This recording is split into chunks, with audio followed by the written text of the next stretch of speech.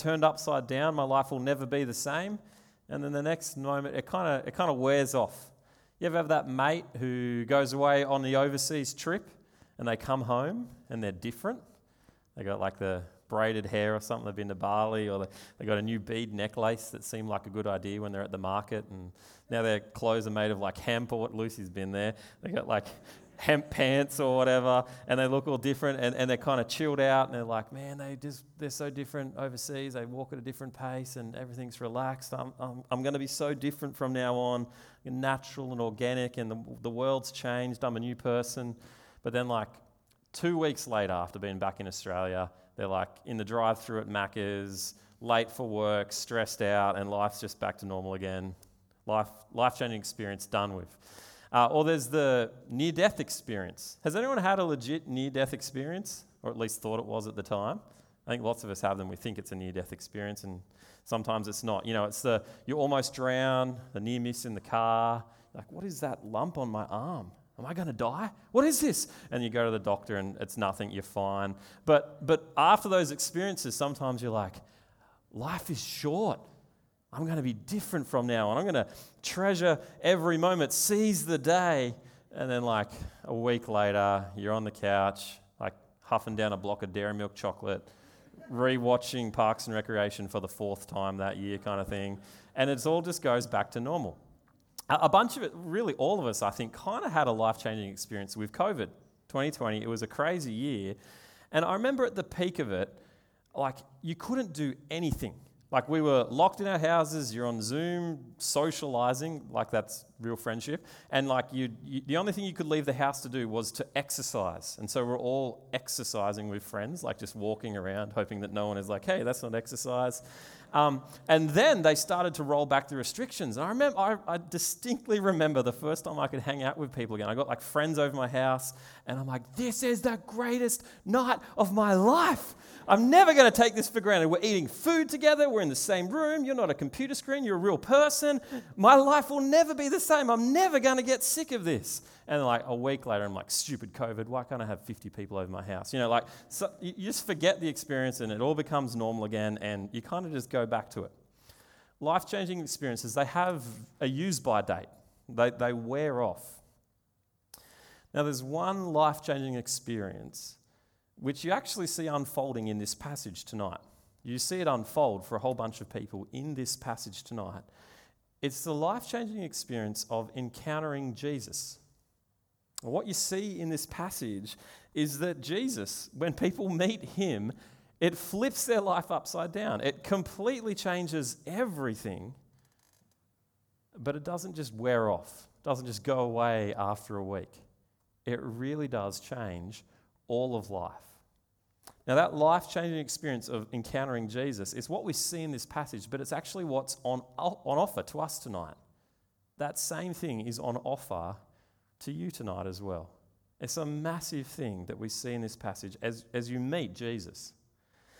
Here's the first thing. You'll see it really obviously in the passage. It's all the way through there. When people meet Jesus, it completely changes their world. Pick it up with me. We'll quickly whiz through the passage together, and we'll come back to some of the details later. But I just want you to notice this. As you read through it, notice how Jesus just turns people's lives upside down. Pick it up, verse 35. The next day, John was there with 2 of his disciples, and when he saw Jesus passing by, he said, "Look, the Lamb of God."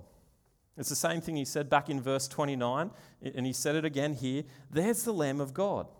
But this time, in this passage, John the Baptist's disciples, the people he's hanging out with, they actually do something about what he says. And they're like, okay, well, what's going on? And like any normal human interaction, John's disciples, 2 of them, they just start following behind Jesus. Like, what's he up to? And they're just going to walk behind him for a bit. And like any normal social interaction, Jesus turns around, verse 37, he's like, what do you want? And so here John's disciples are finally face to face with Jesus, the one that John the Baptist said is a really, really big deal. He's the Lamb of God. And so here's John's disciples face to face with Jesus, and he's like, what do you want? And they go, what does it say? Where are you staying? Can we see?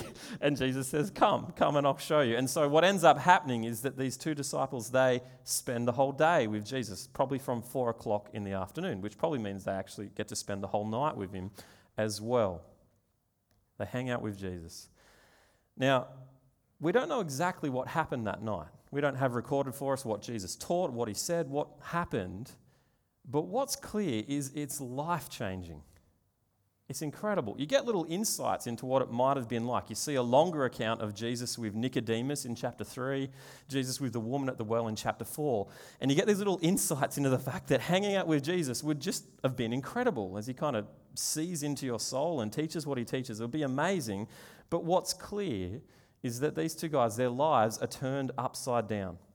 Straight after that happens, verse 40, the first thing Andrew does is he goes and finds his brother Simon, and he says, guess what? This is huge. I've found Jesus. I've found this guy.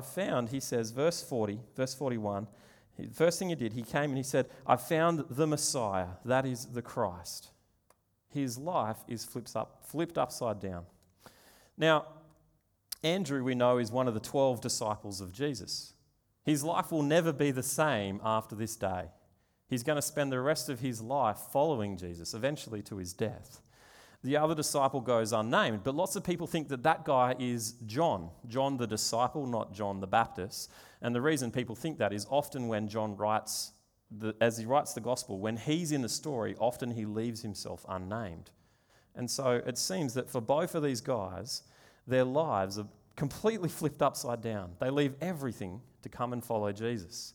And Andrew, he gets into it straight away. Verse 40, check it out. He goes straight to his brother. Andrew, Simon Peter's brother, was one of the two who heard what John had said and who'd followed Jesus. And then the first thing Andrew did was to find his brother Simon and tell him, we've found the Messiah, that is the Christ.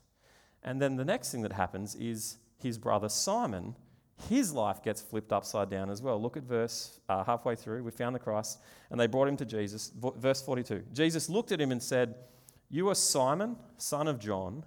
You will be called Cephas, which when translated is Peter. Jesus literally renames Simon. He meets him. He says, nice to meet you. I'm going to give you a new name now, though. Your name is Peter, which we know from other parts of the Bible means rocky, like sturdy. Peter was the OG rock. Before Dwayne Johnson made it good and cool, he was Peter. He was the original rock, which is a massive power move, isn't it? Huge power move. Imagine meeting someone, being like, nice to meet you, Tim. It's lovely to meet you. But I think from now on you shall be called Mountain.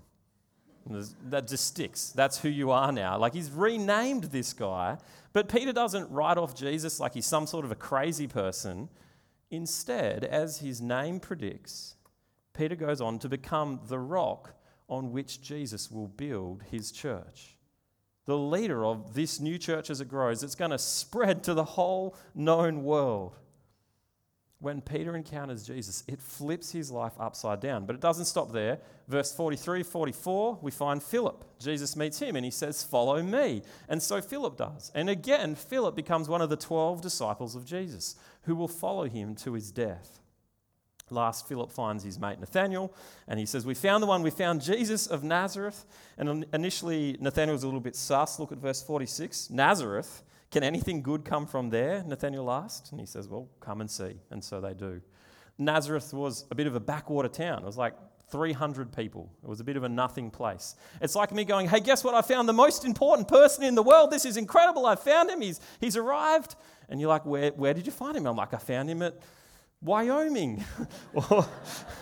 or wherever you want to pick on. That's the classic preacher's joke, pick on a town. But it's a bit of a nothing place. And he's like, Nazareth? Are you serious? Nothing good comes from there. Philip's response is, come and see. And so Nathanael does. And then verse 49, you see Nathanael's reaction. Nathanael's met Jesus and he declared, Rabbi, you are the Son of God. You are the King of Israel. Do you see the transformation? Nathanael goes from skeptical to, you're the king. You're the king of God's people. You're the king of the world. Now, lots of people think that Nathanael is actually the disciple Bartholomew. There's a whole bunch of reasons you can chase that down as you compare the Gospels. But lots of people had two names, like Simon Peter, Nathanael Bartholomew was perhaps this guy as well. And so, again, here's another person whose life is flipped upside down as he leaves everything to now come and follow Jesus. So one by one, you see these people encounter Jesus. Their life is turned upside down to the next person. And so 5 people meet Jesus and their lives are just completely flipped upside down. You'll see it unfold in the Gospel of John where these men go. Now, I wonder if you're thinking, as you hear all of that, I wonder if you're thinking, that's nice for them. Good for them. That's really good for them. I'd love to meet Jesus face to face too. I'd love to sit down with him and hear him teach and meet him and have my life changed as well. But I can't have that. I don't get what they got. I wonder if you're thinking that. Well, here's the thing. John, one of the people who spent their lives with Jesus, as he writes this account in front of us, the reason he writes it is so that we can experience what he did. He really did. Come over to John chapter 20 very quickly. Just check this out. John chapter 20. Pick it up in verse 29. John's really explicit about why he writes this account. Verse 29, he's talking to Thomas. Thomas has seen Jesus resurrected, and Jesus says to him, because you have seen me, you have believed. Blessed are those who have not seen and yet believed. And now here's the purpose of the book. Jesus performed many other signs in the presence of his disciples, which are not recorded in this book. But these are written that you may believe that Jesus is the Messiah, the Son of God, and that by believing you may have life in his name. Why is John writing this book? So that you can encounter Jesus. So that you, by faith, would come to know him and put your trust in him and have your life flipped upside down. You'd find eternal life in this person, Jesus, as you encounter him on the pages of this book. And so here in the scriptures, we encounter Jesus. We meet him. And it's not second rate. It's not like the kind of second rate option. Verse 29, Jesus says himself, you've seen me and believed. Blessed are those who have not seen and yet have believed. That's our experience. And it's a wonderful experience. We have the whole canon of the Bible in front of us. We have all of it in front of us. It's ours. We can meet Jesus here. And so just like John and his mates in chapter 1, all people have an opportunity to encounter Jesus, to meet him in these pages. For God to do a miracle in our hearts that by his Spirit he'd bring our dead hearts to life, to find salvation. And this story of people encountering Jesus, it starts here in John chapter 1 with this raggedy bunch of 5 guys that Jesus collects. But it keeps growing. It keeps spreading. And so as you read on in the gospel accounts, you read in Acts chapter 2, the Holy Spirit comes on the disciples at Pentecost. And this same Peter the rock, he starts to preach. And when he does, in Acts chapter 2, 3,000 people become Christians in a day. Through his testimony about Jesus, the world is changed. People encounter Jesus in the message of the gospel and they're changed. Their lives are rocked. And this gospel doesn't just stop there. It keeps spreading. It goes from the city Jerusalem to the whole region of Judea. And then next it goes from Judea to the neighboring region of Samaria. And by the end of the book of Acts, the gospel has gone to the whole known world. It's spreading everywhere. And so today, as we sit here in this room together in Erina, we too are the recipients of this message. We encounter Jesus in these pages. It's changed my life. It's changed many of your lives. I know that to be the case. It's changed the world. 2.4 billion people worldwide know the name of Jesus. They call him Lord. And so here we are today, gathered as the people of God. Now here's the question. Why? Why does encountering Jesus, meeting him, why does that change lives? Why does that change the world? Because Jesus has, more than any other man who's walked the earth, Jesus changed the world. Why? Well, here's the second huge thing you'll see in this passage. Why does Jesus change the world? Because of who he is. because of who he is. The identity of Jesus back in chapter 1 there, it jumps out at us from this passage. It's all the way through the passage, the identity of Jesus. First, Jesus is the Lamb of God. Verse 36, John says it. He says, "Look, the Lamb of God." Now, back in verse 29, we saw this last week. John said it first of all, and he said, "Look, there's the Lamb of God who takes away the sin of the world." Brothers and sisters, never get tired of this message. Seriously, never get tired of the fact that Jesus is the Lamb of God, the one who came to die on our behalf. He's our sacrificial lamb, our Passover lamb, our scapegoat from Leviticus we saw last week. He dies so that we don't have to. And the result is we can be forgiven, once and for all forgiven. It's life-changing. Second, Jesus is the King. He's the King of everything. After meeting Jesus, Andrew rushes, he finds his brother Simon, and the first thing he does, verse 41, he says, "We found the Messiah." That is the Christ. The Messiah is a Jewish word. The Christ is a Greek word. It's not Jesus' last name. It's a title. It means king. Nathanael says the same thing in verse 49. He says, "Rabbi, you are the Son of God. You are the King of Israel. You're the King of God's people. The promised King who God said who would come to rescue God's people. You're him. You're the one. You're the King." To say that Jesus is the Christ is like smushing together that picture of the lamb and king together. He's the rescuing king. He's the lamb who comes to save, who is the king as well. Jesus comes as our Saviour, the Lamb, but he also comes as the King. Both of those things are true. His forgiveness is free, unconditional. Come to him, put your trust in him, and you're forgiven. But when you do that, you do it as having him as your King. He comes to rescue you and to rule you. Now, one of the reasons he comes as King is that the thing he's rescuing us from is our sin. And you need to catch this. Sin, in its essence, is actually a rejection of God. It's throwing off God as King. Jesus comes as the one to rescue us from our sin and now rule us, to be our new master. You guys remember those crazy riots that happened in Capitol Hill? I don't know how long ago, it was like 6 weeks ago in the US around the time the presidents were changing over. There were these massive riots, Capitol Hill, and they took over. They actually took over Capitol Hill for a while. Now, I'm going to use a completely fictional story, so don't read into it. I'm not saying anything political, but just imagine for a second that those riots on Capitol Hill, imagine if they really took off.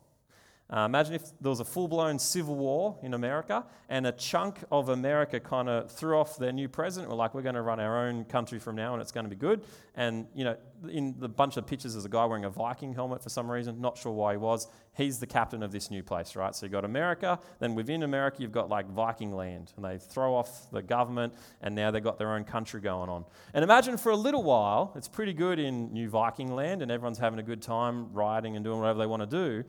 But then pretty quickly stuff goes bad. Turns out the dude in the Viking helmet, he's not a good guy. And people are going hungry and there's abuses of power and it's terrible. And actually you can't leave. Now that you've started this new country within a country, you can't escape because everyone will, they'll lock you up, they'll kill you or whatever. There's no leaving. It's a bad place and there's nothing you can do about it. But then imagine that the army hears how terrible it is in New Viking land, and so the normal US army, they come through and there's this fighting and they're pushing back the rebels and they're taking back the place. But the army comes back though with this message. They say, "Good news, rescue is here. We're coming, your rescue is underway. Lay down your weapons and surrender. Give up, stop fighting. Come back under the US government and you'll be pardoned." You need to come back under the original government, though. Rescue, but surrender. Come back under a better rule. That's fundamentally what it means to become a Christian. It's forgiveness for sins, yes. It's forgiveness, free, absolutely. Rescue through the Lamb. But when he comes to rescue you, he comes to rightly bring you back under his rule.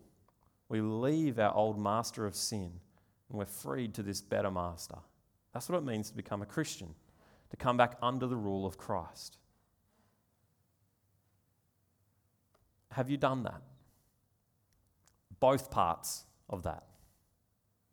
That is, are you someone who says, yeah, Jesus saves me, yes, amen, that's great, I'll take forgiveness for sins.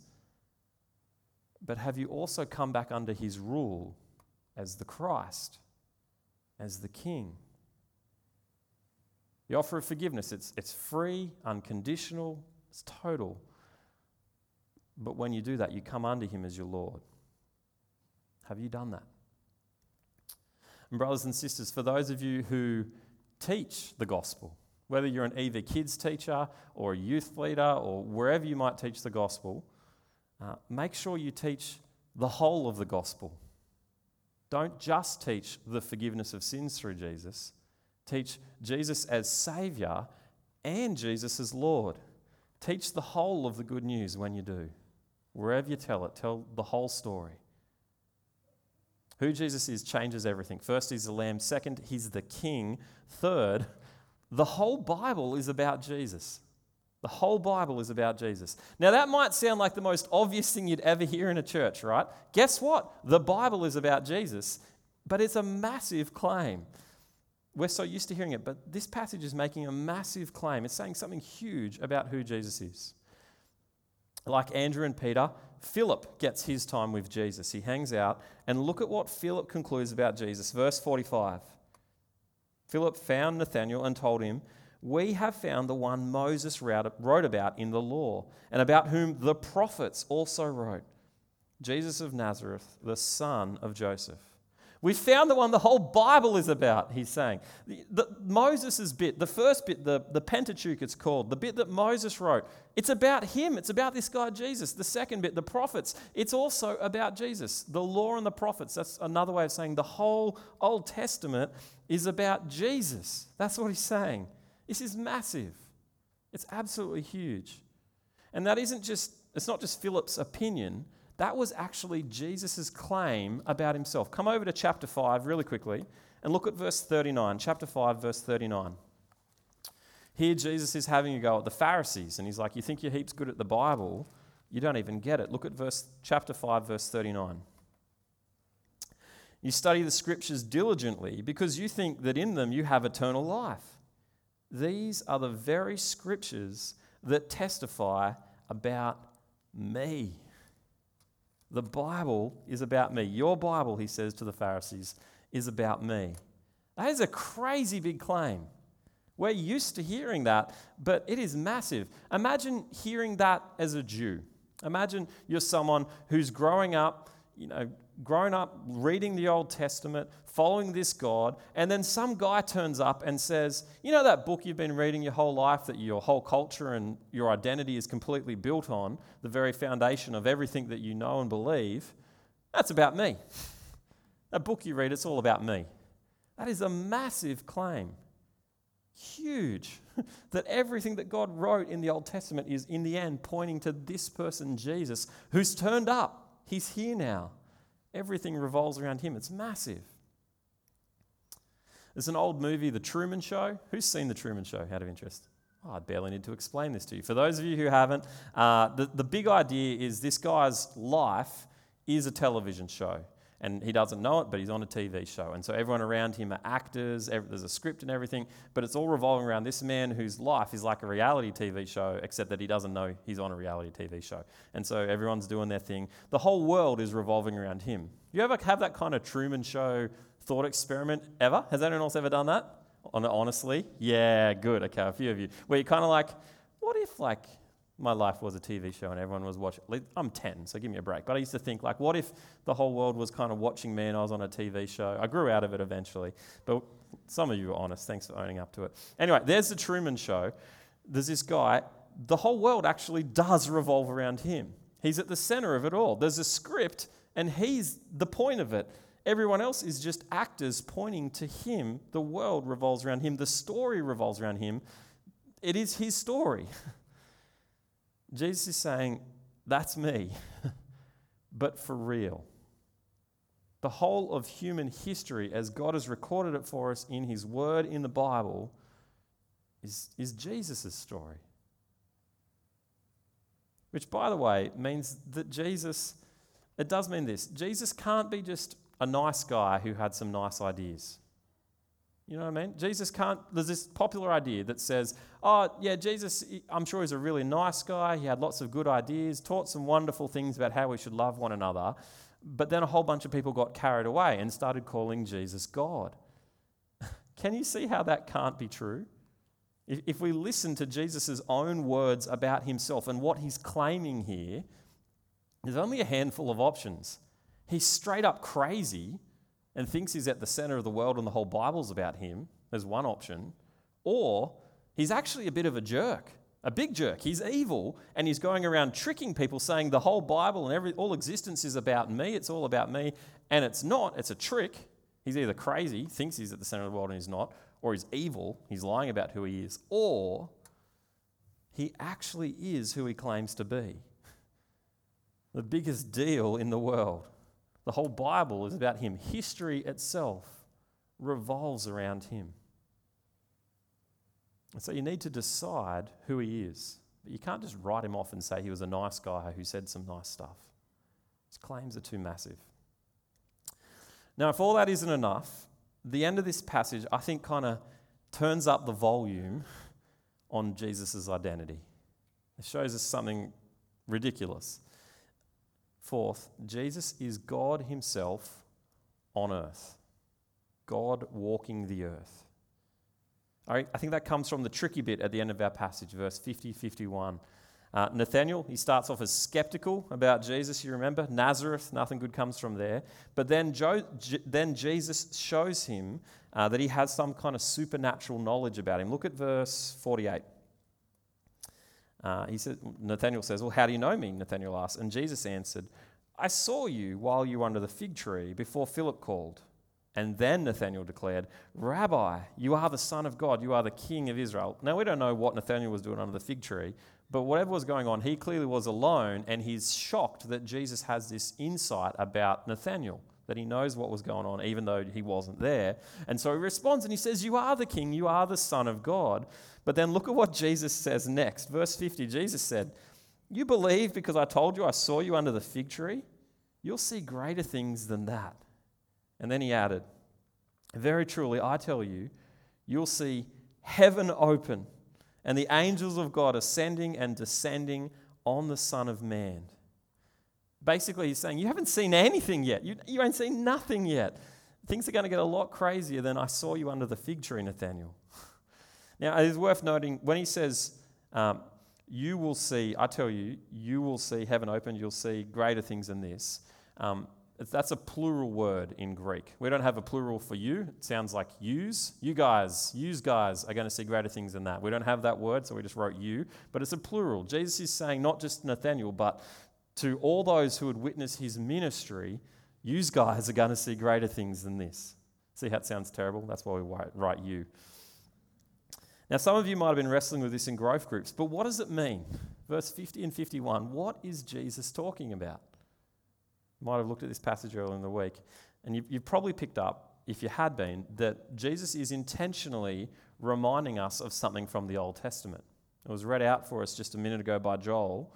And come back there. Come back to Genesis chapter 28 and see the thing that Jesus is reminding us of in John chapter 1. So Genesis 28, pick it up, verse 10. The context, Jacob, he's traveling, he's on his way, and it's time for a sleep, and so he gets his rock pillow out, which is always an odd detail that I love, and he goes for a little nap on his rock pillow, and then he has a dream, verse 12. Jacob had a dream in which he saw a stairway resting on the earth with its top reaching to heaven, and the angels of God were ascending and descending on it. And there above it stood the Lord, and he said, I am the Lord, the God of your father Abraham and the God of Isaac. I'll give you and your descendants the land on which you're lying. And he goes on from there.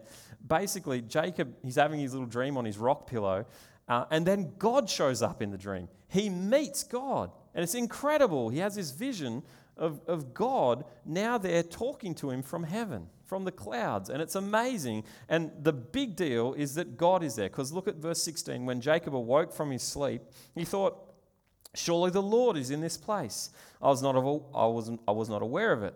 He was afraid and said, how awesome is this place? This is none other than the house of God.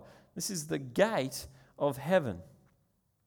The big thing with this dream, the big thing with the incident in Genesis 28 is that God showed up. That's the huge thing. The angels on the stairway up and down, all that kind of stuff, that's not the main point. They're like the entourage. They're like the big neon sign that's meant to be saying, hey, God's here. Right? He's not too worried about the angels and the stairway. The big point is that God turned up and spoke to him. This is the house of God. I'm going to build a statue out of rocks to remember it. It's a big deal for him. Come back to John chapter 1. Look at Jesus' words in verse 51. What's similar and what's different? Verse 51, John chapter 1. Well, again, like in the Genesis story, you'll see heaven opened. You're going to have an encounter with the divine. You're going to meet God. You get a vision of the divine. But if you look at verse 51, rather than, the picture of a ladder to heaven with God speaking from the clouds from up above, what does Jesus say you'll see? You'll see the Son of Man. That's Jesus' name for himself. Jesus is saying, the big thing you're going to see is you're going to see me. Heaven opened. You're going to meet God, an encounter with the divine, and you're going to meet God. But he'll be on the earth, not speaking from the clouds at the top of a ladder. He'll be walking the earth. You won't look up to him. You'll see Jesus. In the person of Jesus, God himself will be among us. He'll eat with sinners. He'll heal the needy. He'll bring hope to a broken world. And eventually, God, walking among us, will walk to his death on a Roman cross. And then he'll rise again in victory. So Jesus says, you're impressed by a little magic trick? I saw you under the fig tree. Keep watching. You're going to see God walking on the earth as a man. That's what Jesus did. And for those who had the eyes to see it, that's what his whole ministry and life was. The Son of Man on the earth, God himself. And that's why who Jesus is changes everything. When you encounter Jesus, you meet God. That's what happens. Now you can choose to reject him if you want, but for those who see him as he is, he turns everything upside down. What choice do we have but to follow this one? If you really get who he is, you're going to follow him. Who he is demands our whole lives. But he's good. He's completely worth it. He's wonderful. He's good. It's life-changing. So what does this passage do for us? How's this passage meant to shape us? Well, step one, the big thing you've got to do from this passage is see Jesus clearly. You've got to see him for who he is. That is the most important thing. Don't miss it. He's the Lamb. He's the King. He's the one at the center of all history. He's God himself turned up in his world. Don't miss that for yourself. Step one, don't miss that for your sake. But step two, here's where we're going to spend a bit of time in application. The natural response to meeting Jesus is to share the good news with others. Let's finish up with a few points on that. So number one, when you get how good Jesus is, sharing him with those around you, it's completely natural. Did you notice how normal it was for the people in this passage? Andrew, he meets Jesus, spends a day with Jesus. The next thing he does is he goes and tells his brother Simon. First thing he does, he goes and gets Simon and he tells him about what's happened. Now why? Why is the first person Andrew tells Simon, his brother? I reckon it's just as simple as he loves him. He's just excited by what he's just found out. He knows who Jesus is now, and he just wants to share this good news because it's amazing. And do you reckon when Andrew found Simon, he was like, "Brother, Simon, oh man, I had an interesting day today. It was really very interesting. I met this man, Jesus, and it was quite amazing. He said some incredible things, and I don't suppose you'd like to meet him as well. It was quite good." Do you want to meet Jesus as well? I don't reckon it was anything like that. I reckon he was like, door open, Simon, you will not believe what I just found. You won't believe what just happened. I found the best news in the world. I found Jesus. I found the King. You're coming with me right now. Like he would have been kicking down the door, yelling and screaming and making a fool of himself. When you really get who Jesus is, when you catch who he is, it's the greatest news in the world, and the most natural thing to do is to share that good news with people. We share the good news about a TV show we found on Netflix that other people aren't onto yet, or a good phone plan or whatever. Jesus is the best news in the world. It just makes sense to share him with people you love. I think sometimes when we think about sharing the gospel, we forget the basic headline of what it is. We forget what the gospel is. We're so worried about what are people going to think and how will they respond and will I seem pushy and how's it going to go? Will they want to talk? I don't know. But we forget about the fact that fundamentally the gospel is good news. That's literally what it means. And it's an understatement. It's great news. It's the best news. And so remember that. Just start there. Remember what it is. And it'll seem natural to want to share it with the people around you. Second, sometimes I think we need to persist in sharing Jesus. You need to keep at it. Did you notice John the Baptist last week, verse 29, he called out who Jesus was. He saw Jesus and he testifies. He says, it's the Lamb of God who takes away the sin of the world. Verse 29. It seems as though there wasn't much of a response to what he said on that day. Nothing's recorded for us anyway. But did you notice John didn't stop there? The next day, when John the Baptist sees Jesus, what does he do? He says it again. It's the Lamb of God. Look, it's the Lamb of God. And that time, the next time, two of his disciples actually start tailing Jesus. And what it kicks off is a chain reaction that we'll see the world changed forever. The church is born. The first 5 Christians start following Jesus. They listen. Sometimes you just need to be persistent. It's really, really good news. So don't just say it once. Keep saying it. And I don't mean, be obnoxious and rude and ignore people and you say it once and I don't want to talk and you're like, I'm going to keep talking. I don't mean that. But don't just give up because you said it once and no one listened. Keep talking about Jesus. Third, notice as well that the gospel spreads through relationships. Andrew's first reaction finds his brother Peter, tells him. You'll notice Philip is also a friend of Andrew and Peter. They're from the same town. And it could actually be the case that they're the ones who introduce Philip to Jesus as well. When Philip hears the good news, the first thing he does, he goes and finds his friend Nathanael and tells him. Because it's such good news, the natural response is to share it with the people that you love. And yes, God can reveal himself to anyone he wants. Jesus can be revealed to anyone. But humanly speaking, God has placed people in your life for who you are the best chance to share Jesus. That's true. Listen to the words of a famous gospel preacher. This is a guy who preached to lots of people publicly, saw thousands of people respond to the gospel, but listen to what he says about this passage. J.C. Ryle, he says, thousands, humanly speaking, would listen to a word from a friend who would not listen to a sermon. Every believer ought to be a home missionary, a missionary to their family, their children, neighbours and friends. Who are the people in your life for whom, humanly speaking, they'd probably never come to church or sit down and listen to a sermon or something like that? But they might listen to you. Who are the people that God has put in your life?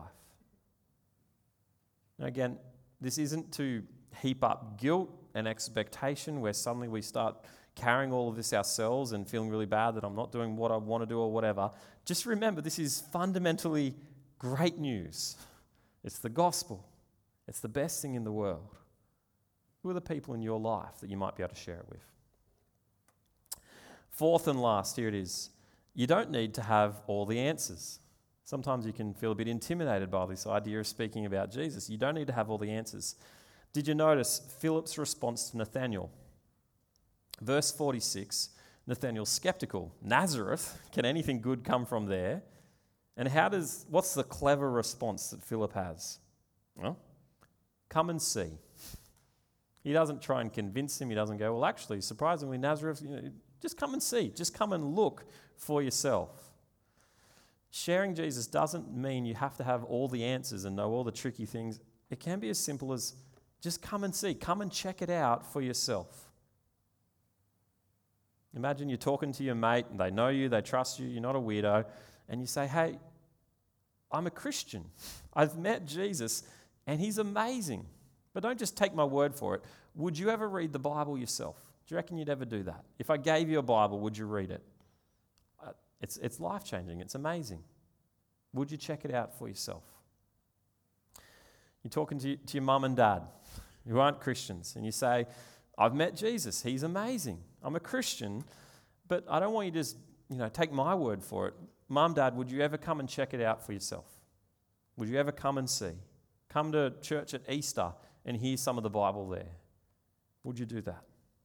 You don't need to know all the answers. You just need to be able to point them to the one who has the answers, and that's Jesus. And it's such good news. Let's pray. Well, Father God, thank you so much that we are the recipients of the best news in the world. That Jesus has come, that he's the Lamb who takes away the sin of the world, that he's the King, he's the good King who's come to rule us. We praise you so much for the privilege it is to know the Lord Jesus. Father, help us more than anything to remember that it is fundamentally good news. I pray that it would be our joy to share it with those around us who need to hear it. But Lord, please help us to keep trusting in him, to keep sharing this wonderful message, because it is such a good news. Amen.